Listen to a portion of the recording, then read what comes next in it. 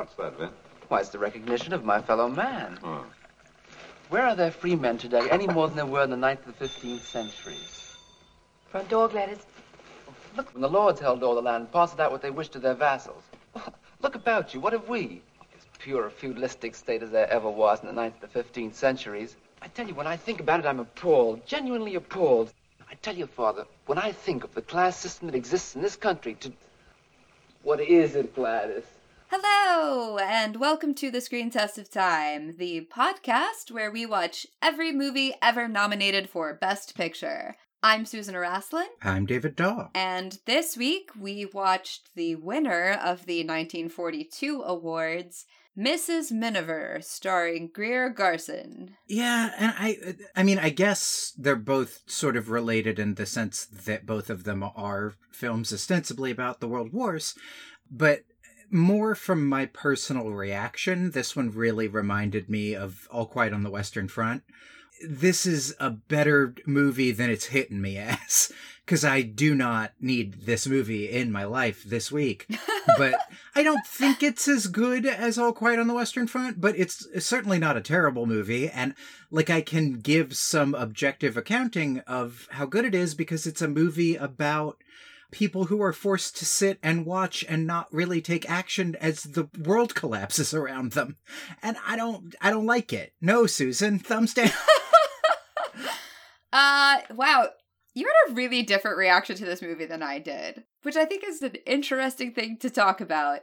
I don't think that you're wrong exactly, but my takeaway was less these people are sitting around while the world collapses around them, unable to do anything about it, and more that up until about 10 minutes before the end, it is very much the keep calm and carry on British story. Oh, for sure.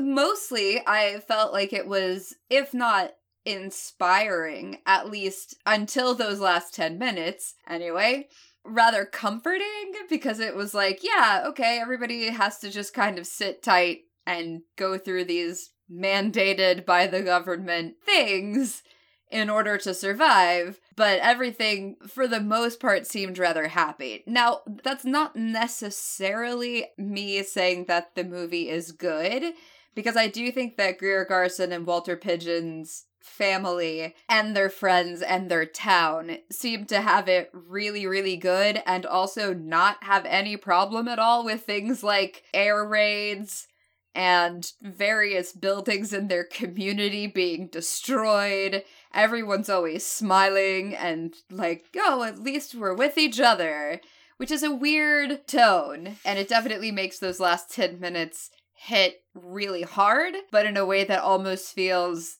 cheap and manipulative. Hey, I know we've made everything sort of okay until now. I hope you're ready for the punch in the gut.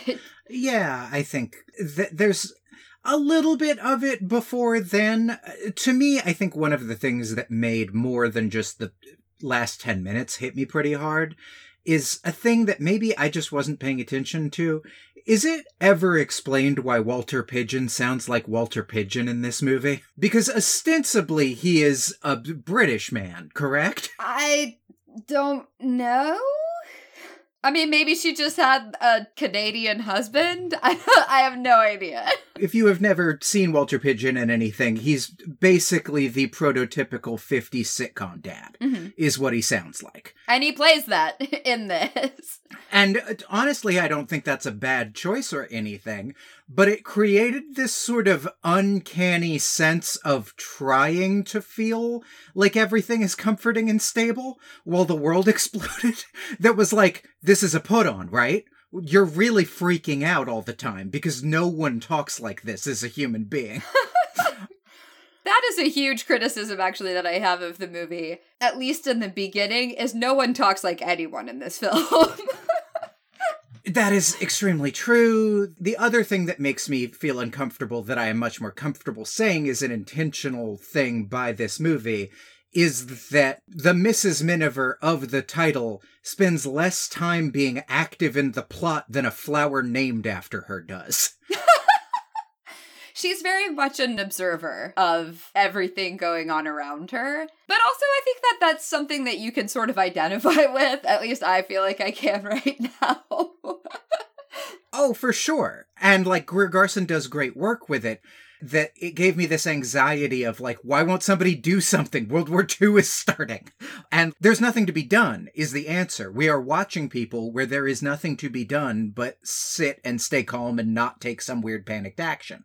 Didn't hit me with this specific phase of quarantine quite how the creators intended, 70 years ago. That's fair. That's fair. Actually, it's 80 years now, isn't it? Jesus, yeah, it is. Yeah. Math aside, I can definitely understand why it hit you in the way that it did. So I guess we should talk about the plot so that people have any idea of what this is. And I don't feel like we need to go through every single little moment. This is very much a slice of life kind of thing, and there's a lot of little moments that aren't necessarily all that important. And then there are ones that are actually, well, they should be quite important, but then they don't really go anywhere. Yeah, I mean, the amount of time we spend on that fucking flower show. Greer Garson plays Kay Miniver, who is the Mrs. Miniver of the title, and she's middle class, but comfortably so, and lives in a little town or hamlet or whatever outside of London. She has a husband whose name is Clem. They have 3 kids, 2 of which are young and completely unimportant, and an older son who's at Oxford, whose name is Vin, who, when we first meet him, comes home from school and is all like, dialectical materialism. Class struggle. I read Marx for the first time. Yeah. He does become less insufferable, though. Yes, but his very first scene is... I forget what exactly he does with the maid, but it's really close to never interrupt me while I'm talking about class, Gladys. And he gets called out by his instant love interest, who is this girl named Carol, who is the granddaughter of Lady Belden, our stuffy, upper-crust British aristocrat character. Who came straight out of cookie cutter central casting. She is basically every character that you could ever imagine fits that description. She is Maggie Smith in Downton Abbey, and all of the others that have been in that vein. And I love that character. Generally. Like, I probably would hate them in real life, but I always find them to be really hilarious on screen. I like her just fine. She's just the most beamed in from another movie character in this film. There is this weird sliding scale of realism in this film, where some people are really sitting in the sort of psychological distress of everything happening to them. And other people are sort of playing cookie-cutter stock characters. And it's a weird vibe. To the movie's credit, it isn't completely derailing the film or anything.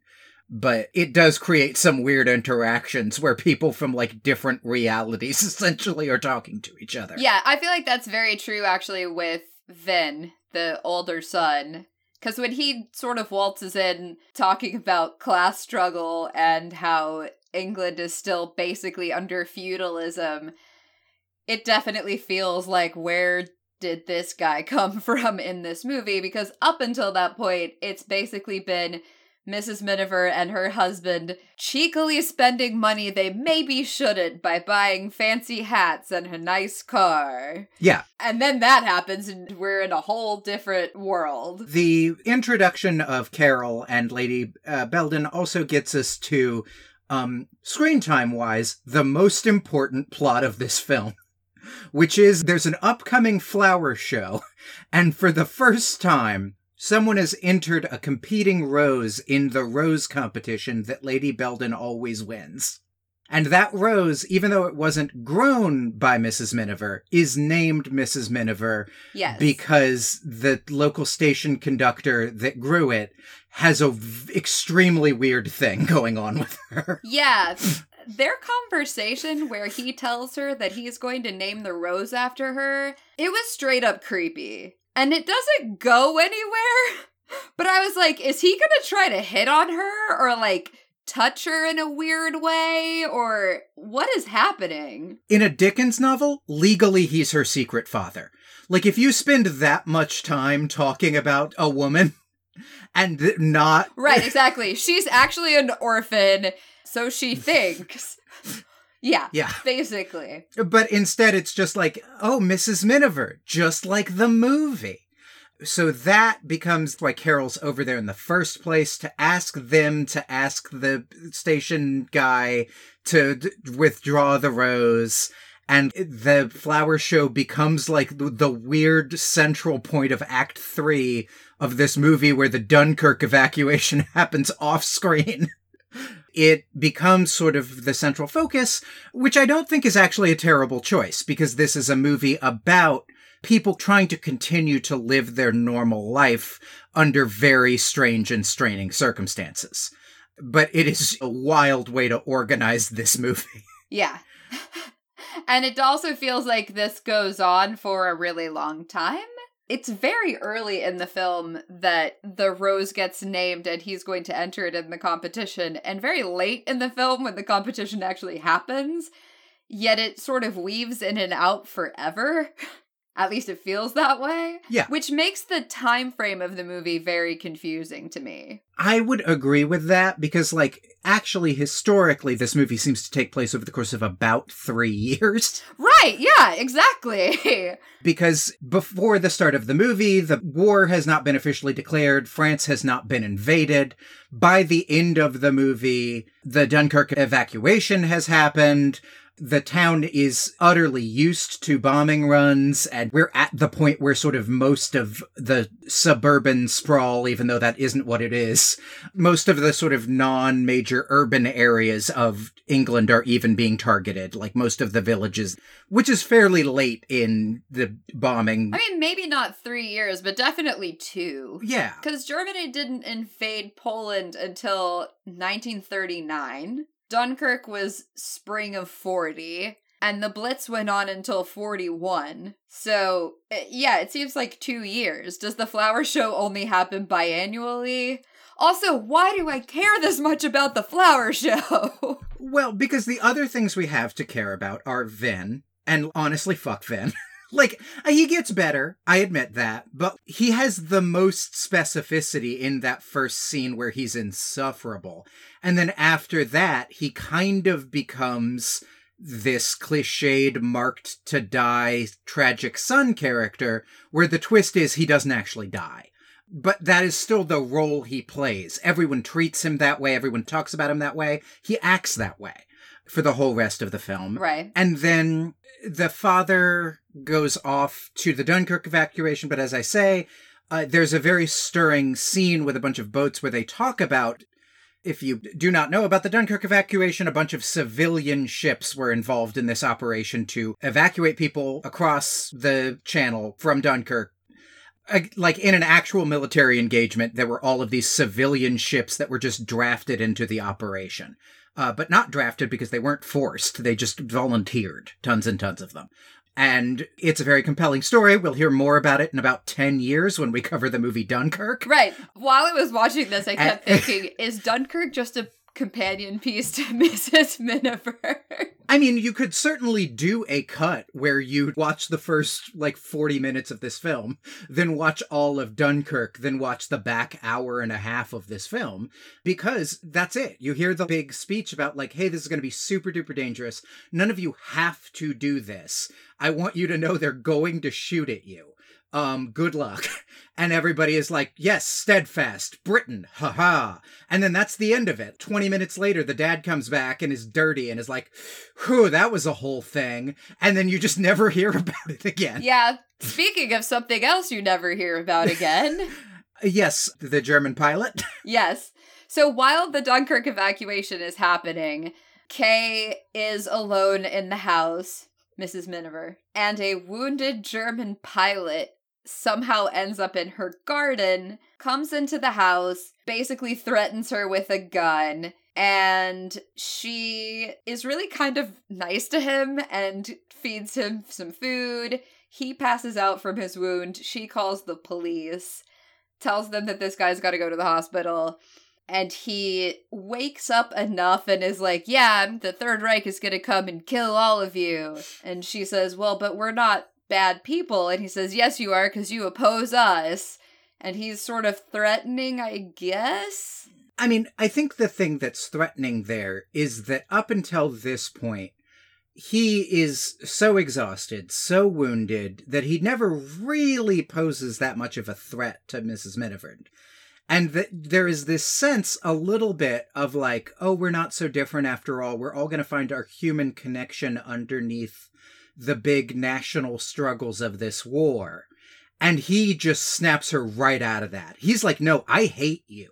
Others like me, better than me, will come and destroy everything you love. I will kill you. The fact that he is, even as this sort of cornered animal, that she is trying to reach out to and find some human connection with, that full of hatred is the thing that shakes her and terrifies her. More than I think the idea that Germany really is going to win the war. Right. I know that there is later in the film, in what probably was the Oscar reel with Carol, but that to me ought to be the Oscar reel. It's the most compelling section of the film in my mind. It's what kind of rises it above being just a stiff upper lip propaganda film, which, you know, to be fair, it's a propaganda film against Nazis. There are much worse things to be in the world. The point of this movie, for large portions of it, are, look how unflappable all these people are in the face of all this. We're going to get through it. We're going to defeat Hitler. It's going to go great. America's here now. Britain held the line, and here we come. Is the end of this movie, basically, literally. Right. And that is the thing that rises above the sort of expected beats of that into, holy shit. It felt a little bit like Grand Illusion to me, but with the reverse moral. Right. That it was searching for that underneath the fog of all of this. There is our shared humanity. And then just, no. No, not always. I found that deeply compelling and thought it was Greer Garson's best performance work of the film. Yeah, I mean, I think she actually does a pretty good job overall in this film, but the character that she is given is generally chipper and bright and charming and unfazed by most everything. So I guess showing any crack in that veneer feels like doing more heavy lifting than it really is. I think it's sort of asking something of her that... let's get to the end, because I think I sort of need to explain the end of the plot of this movie to explain what I'm really talking about. Mm-hmm. After this, to sort of lighten our spirits, the husband gets back from Dunkirk, and the son arrives back from his first engagement. He's signed up to the Royal Air Force. And he flies back and, like, lets his engine sputter a few times, which is how he said he was going to let him know it's him. And so after this sort of down moment of the German pilot screaming at her and freaking her out, her family is reunited and everything is momentarily okay again. Vin and Carol get married, which I agree with the stuffy old Lady Belden is a terrible idea. Mostly just because Vin sucks. Also because there's a war on and he is very likely to die, which is her actual argument, and not, he sucks, your son sucks, Vin is terrible. But they go off to their honeymoon, and Carol ends up in another very good scene, because, like, whenever Greer Garson is, like you say, given anything to do, she's very good. There's sort of this quiet moment between Carol and Mrs. Miniver, of Mrs. Miniver going like, oh, I'm so happy for you. Your life together is just starting. And Carol's like, don't bullshit me. My husband will probably die. I know it. I'm fine. And you're like, whoa. Yeah, I think Teresa Wright, who plays Carol, is actually really good and is doing some of the better work in this. Yeah, and like, this is, I think, a section that made me personally feel very uncomfortable, but it was very good because it's where everyone continues to get to do stiff upper lip stuff. Right. But you can tell they're being shaken. There's a very long sequence where they're in the shelter during a bombing run, and their parlor is destroyed, and they are talking about Alice in Wonderland. Yeah. My favorite moment of Walter Pidgeon in this movie is where Walter Pidgeon is explaining the gas filter in the shelter, and goes, do you see this? If this turns green, that means that there's gas outside, and we need to shut the vent, and that'll shut off the gas. And Mrs. Miniver is like, and then what? And he goes, and then we suffocate. It is played as an incredibly dark joke. He knows what he's saying, but it is the most compellingly like, well, what are you going to do? And that's sort of the vibe of this whole section. There are no good answers, but we're going to do the correct routine through the no good answers. Yeah, he also has another funny dark joke where they get back to the house and, the roof no longer exists or the ceiling on the parlor. And he says, oh, we'll have to tack something up there to keep out the light. Yeah. Not like half our house was destroyed. Oh my God, let's freak out, which would be normal. But oh yeah, we'll do a little redecorating with some cloth or something. Yeah. And then we enter the third act of the film, which is the flower show, where we spend a just bizarre amount of time on if Lady Belden will use her influence to intimidate the judges into letting her win a rose contest that she knows she should lose or not. And she ultimately decides to announce that Mrs. Miniver, the flower, has actually won, and everyone is very, very proud of her. And in a way, that makes her the real winner as much as the creepy train guy. And then, in the middle of this flower show, air raid sirens start. And the entire town takes to Lady Belden's cellar, except for Kay and Carol, who have to go back to the Miniver estate or home or whatever, because they left the kids there. And on the way, Carol is shot by one of the planes and dies. And we get to Greer Garson's real, Oscar reel performance, which is her reacting to the death of her daughter-in-law. And it's fine. It is what it is. It's a very melodramatic 1942, this is the most tragic thing that's ever happened to me performance.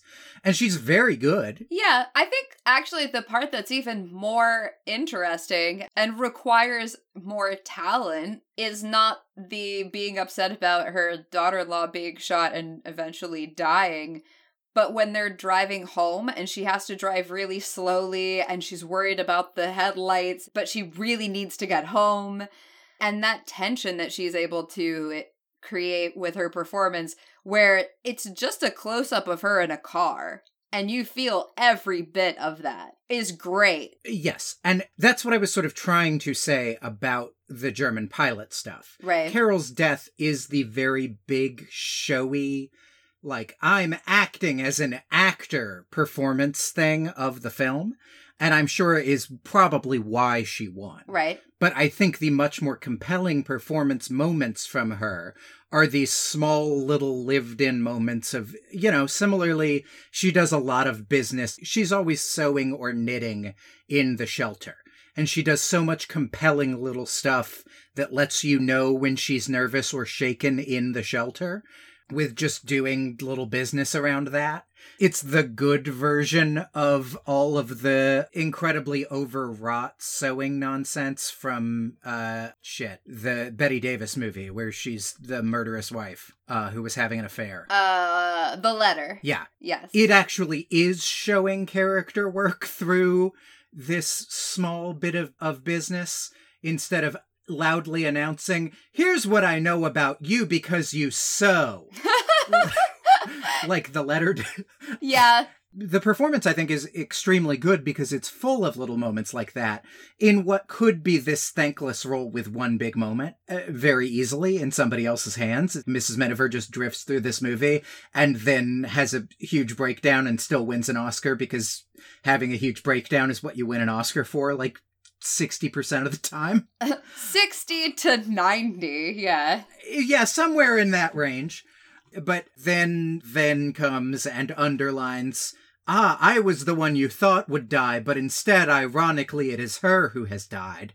And it's fine. It's certainly much less compelling than every other part of Carol's death, including the very powerful, very propaganda-y final scene where the village assembles in the bombed-out church to talk about what's been lost and what they're going to do and how we're going to beat Hitler.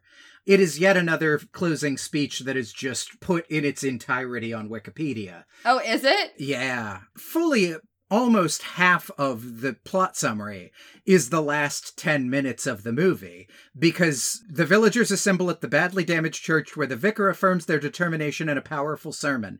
Then full 2 paragraphs of that entire sermon, and then they just sort of talk about the last shot of the movie where the camera tilts up and a bunch of planes fly overhead. That's actually the last 2 minutes of the movie, because I checked the timestamp when Carol gets shot. That's 10 minutes. That's exactly 10 minutes from the end. Fair enough.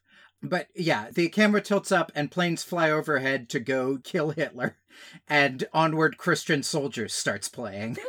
And let's go. The World War II in the real world has started. Let's go. So yeah, end of film. Yeah, it's heavy-handed. This is certainly above like a 5. Like when I'm saying like I don't know how good this movie is because I don't really want it, it is a question of like, is this a good movie or a very good movie? I don't know if I know. Because certainly Greer Garson gives a good performance. Certainly there is compelling stuff in the stiff upper lipness of this film. But I also am just like, it's also very long. It's like 2:16 or something. Oh, yeah. It's very long, but weirdly, despite the fact that there's not a lot of action, I didn't feel bored. I did not feel bored, but I definitely did feel the length of this movie. It is not a, like, God, how is there 40 minutes left of this movie? But it was a little bit of a, like, 40 minutes left of the movie, huh? Oh, okay. Again, which maybe argues for the film in a weird way, that I don't want to sit in a thing I really shouldn't want to sit in for another 40 minutes. But that was sort of my reaction to it. I think also part of the reason why I didn't get bored is Greer Garson and Teresa Wright, the 2 Mrs. Minivers, were very good. I think Walter Pidgeon was very soothing. And I kind of just wanted to know when the thing was going to happen. And then it turned out that the thing was the flower show, so I thought, and then the actual thing happens 10 minutes before the movie is over. But the tension that they built, particularly around Vin, where he goes off and joins the Royal Air Force, and you're just sure that any moment is the moment where he's going to die, and then you're going to have Kay Miniver comforting Carol Miniver, and that's going to be the rest of the movie, and they're going to be, you know, the mother who lost her son and the woman who lost her husband, and then it doesn't end up being that. But that's kind of what I was waiting for the whole time, I think. And I feel like that it subverted the very obvious expectation. I think that's actually kind of impressive. Because we don't have a lot of subversions of expectations yet in movies. That is very fair. This is a very sort of baby's first subversion of expectations, but by 1942 standards, that's some Sixth Sense-esque mind-blowing shit. Yeah, right. Like, oh, it was the wife? Yeah. Oh, what? This movie, by the way, was apparently my grandmother's favorite movie, which I found out from my mom when I told her what we were watching this week, which I find really interesting. And it came out in the United States anyway, when her husband, my grandfather, had just gone overseas for World War II. And I can see it being comforting for someone who is experiencing that. And also, I can see it being something that would make women feel like, oh, look, we're also important and we also could be in danger as well. Because there's some level of heroicism that is granted to Carol for dying, which sounds really fucked up and dark. But there is. Yeah. Of course, the Germans didn't bomb the US, but in 1942... you know, obviously people in the United States were concerned about that. Yeah, certainly. And I forget what year it was. It may have been 42. There was sort of famously this summer where everyone in LA, every time a plane flew over, was just like, they're here. Like, we're finally being bombed. It's happening. Right. And flipped the hell out. Yeah, my Greer Garson story is that her second husband was Vin, her son in this movie, which is a thing. Whoa! But her third husband, her third husband was a Texas oil man. And so she spent a lot of my mother's childhood in Fort Worth when my mom was living in Dallas, which really only was in any way related to my family in two ways. One is she's a big donor to SMU, where my parents met at grad school, and specifically a big donor to their arts programs. And the other one being that my grandfather met her once and tried to hit on her. I am in no way surprised by that story. Yes, apparently very effectively. Apparently he was like, "May I kiss the hem of your garment?" which was a thing that you could do in the 60s, and people were like, "Sure, that doesn't make you sound like a serial killer. I'm into that." You could do that in the 1960s still? Apparently. He had a theatricality about him that made it like this is a throwback thing and I know it. I hope it was relatively early 60s, because if we're talking miniskirt time... No, God no. That's a very different request. Even if it was, I don't think Greer Garson in the 60s was wearing a mini dress. Like, that does not quite seem like... No, she was born in 1904. Right. Does not quite seem like the vibe. But those are the big Greer Garson stories, is she was a big deal in Texas for my mom's generation. And apparently there's a sequel to this movie, which I think is wild. What? What? 8 years later, they made the Miniver story, which has Greer Garson and Walter Pidgeon reprising their roles and has completely different actors as all of the kids. The two younger kids have safely returned home from service in the war, and one of the completely indistinguishable kids from this movie, who I imagine they distinguish between in the sequel, is the one that's going to get married. Like, there's some drama about, they're in love with an American. Like, are they going to stay here or go across the pond? It will shock you to learn, was neither critically nor financially as successful as this film. No. Yeah, the last paragraph of the plot summary is, no mention is made of the eldest Miniver son, Vincent, who appeared in the earlier film, possibly because Greer Garson and Richard Ney, who played him, had married and been divorced by the time the Miniver story was produced in 1950. Yeah, apparently they got divorced because he was morose and critical of her acting. So, essentially, he was himself in this film. Yeah. He was also 12 years younger than she was. Which I always kind of like. Oh, yeah. I have always been... But of course he was morose. He was a teen. Oh, yeah. He definitely has the... God, what was the Twitter thread about? If you take the opposite of a manic pixie dream girl, you get a depressive demon nightmare boy? Yes. And then, thank God that's not a thing, picture of Kylo Ren. He's got big depressive demon... Damn it, I fucking lost it again. But he was like 26 when they were married, so, you know, yeah, of course he was all sulky. Also, he has no right to be critical of her acting, because she is a million times better than he is. Oh, for sure. Which is probably why he eventually gave up being an actor and became like an investment banker. I thought you were going to say, which is probably why he was critical of her acting, which also accurate. Yeah, that too. So I guess we should rate this movie, since we've now talked about all of the other things surrounding it. I don't know. I want to hear your rating first, because I'm going to kind of take cues from you, because like I say, I feel like my radar's off. I'm gonna say a 7, which is that this is a really good, solid movie. I feel like it has some good acting in it. It's long but not boring. The cinematography is at times even better than just solid. Nothing in it is wildly artistic, and I don't feel like, it's not Grand Illusion. It lacks what, for me, brings something up to an 8 or above, which is that it's doing something that has never been done before and perhaps has not been done since. But it's a totally solid, good movie that I think, at least what we've seen so far, deserves to be the best picture of this year. It's just this year is kind of disappointing. Yeah, I would agree with all of that. I think my first impulse was a 6. But I think the longer we talked, and the longer we talked about Greer Garson's performance, the more I felt 6 is a little unfair to this film. So I'm fine with a 7. And this is another in our should you watch this movie?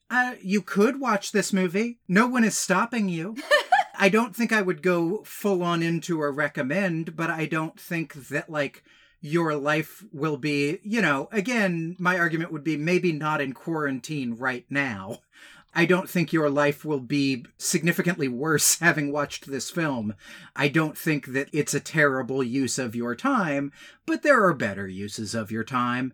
Does that make sense? I would agree with that. I don't even necessarily think you need to watch it. I mean, it's generally pleasant, other than the heartstring tugging bit at the end. Yeah, it doesn't really hold a lot for me as far as, this is an incredible achievement in the history of film. Like, it's fine. Oh, yeah. No. It's even good. It's just, there's a lot of good movies. For sure. And hopefully next week we'll get one, though it is a notoriously fraught film. Because next week we are watching The Magnificent Ambersons. Which is our only real competition, I would say. The only thing that really on this list strikes me as what could take it. I mean, there's other stuff that seems fine, and maybe something will be weird, like maybe Talk of the Town will be great. Yeah, or, Pride of the Yankees. Probably Talk of the Town, though, right? I mean, like, if we're being honest, Susan. Probably of those two, right? We have a suspicion which one could be our breakout star, right? Yeah, I mean, I'm going to say the one with Cary Grant, Gene Arthur, and Ronald Colman is probably going to take it, but I do like Gary Cooper. That's fair. But yes, I'm very interested to see Magnificent Ambersons because, yes, it famously got torn apart in the edit room by the studio. I'm interested to see how much that reputation is earned, how much that reputation is Orson Welles being, shall we say, slightly creatively prickly, famously. It was apparently his favorite movie, and then he always talked about how it was destroyed. So, is there like a director's cut that we should not watch? Do we even know? No, famously, the studio destroyed all the footage they cut. It is impossible to reconstruct the director's cut of Magnificent Ambersons. And so Orson Welles has always said, yeah, it's fine, but the director's cut was better than Citizen Kane. That they ruined it and made it just another family melodrama.